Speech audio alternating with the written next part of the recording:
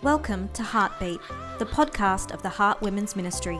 Heart is a Catholic women's ministry whose vision is to encourage women in their faith, in their life, and in who God's created them to be. This is a place where you'll hear from some amazing women share from their heart to your heart about who God is, what God's doing in their life, and how they're doing their very best to live out their faith. We pray that you are blessed and inspired. Enjoy Heartbeat. Hello and welcome to our podcast, Heart Catholic Women. My name is Emma and I'm here with Rosemary. Hello everybody. Well, today is the beginning of Lent. Just had Ash Wednesday. And so it is a time of the year, I was thinking about it, when you shared your heartbeat, you said that when you think of Lent, you think of the word repentance. And I've been thinking about Lent, I feel like, is also a time in the church which is like our New Year's. Yes. Like we can think about it, like we've had a few months now into the year, and we can think about it, oh, maybe I didn't start so well, because, you know, in January we often think about New Year's resolutions, what are we going to do? Yes.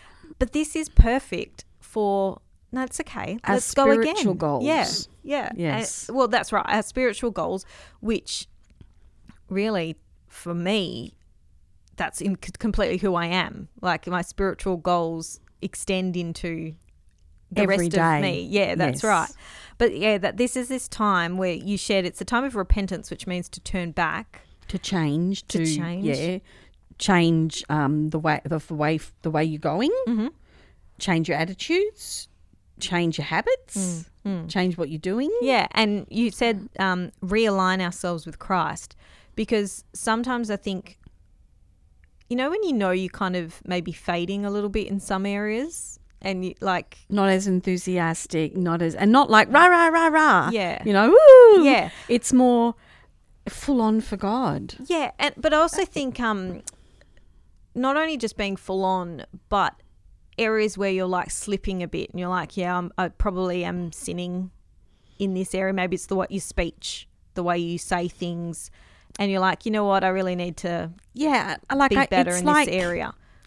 It's like I feel because we live in the world, if I'm around people who don't know God, I slip into the same thoughts they have, the same judgmental thoughts, the same, in many ways, sometimes slack attitudes. And I'm not saying everyone's like that, but it's like the worldly, like, you got the latest iPhone? Like, it's like I want more things in my life, and sometimes I don't need any more things. Yeah. You know, I'm trying to go up the career ladder, and it's not bad to go up the career ladder, but is that what God desires for you? Well, that's it. Yeah. So I think there's two things that I wanted to bring up. Was it's perfect because in this heartbeat you talked about God's desire, that we want to have a desire for God, and the phrase you used was a longing for the Lord. Yes.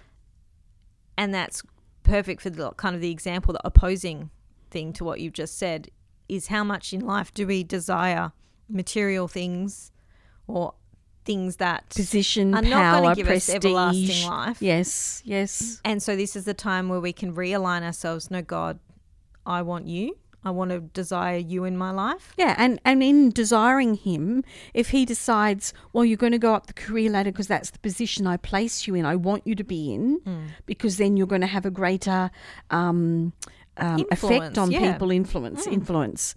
But that's where I've put you.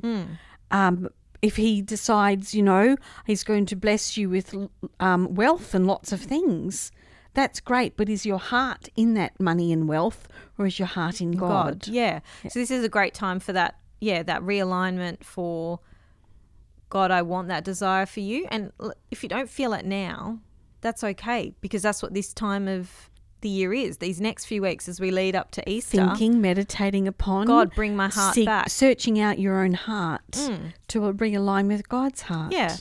And then a quote that you gave, or you said you saw it on a sign in a church. It says, God's presence is interwoven in the very fabric of our daily lives. And I really love that quote because, as I was saying earlier, like we can give ourselves these spiritual goals, but I believe that just is completely who we are. It's through like the spiritual goals then move into the practical day-to-day it's our everyday lives, because that's who I am. Yeah, and God is in our everyday life. He's interested in what we think, what we eat, how we look after our health, what we read, what job we learn, we do, everything. Where we volunteer our time. Yes. Everything. And so I was thinking about that phrase, God's presence is interwoven in the very fabric of our daily lives. This can be a great time to ask ourselves the question, so do I see God in the fabric of my daily lives? And only each one of us can individually answer that. Assess that, yes. And then to go, you know what? When I go to work, I really don't see God much in that.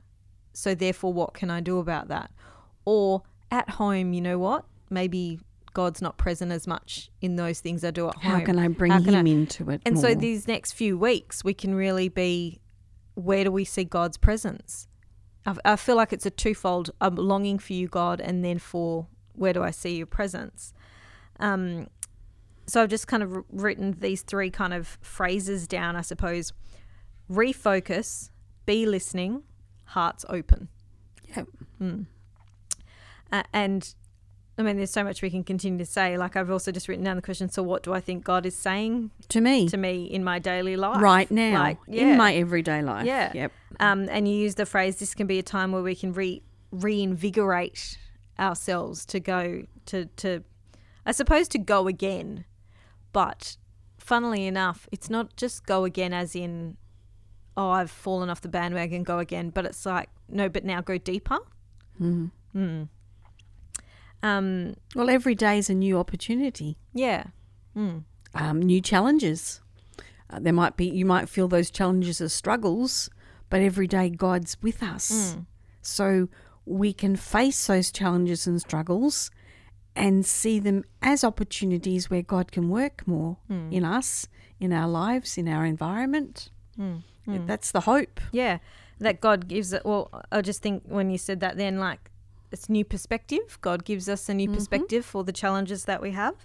So in terms of the weekly challenge, what I've written down is twofold. Ask God to increase our longing for him.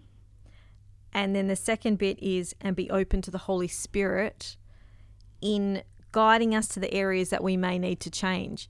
And at the end of your heartbeat, you talked about how we might take something on, or we might take something off. So maybe sacrifice something, like often over Lent we think about giving up.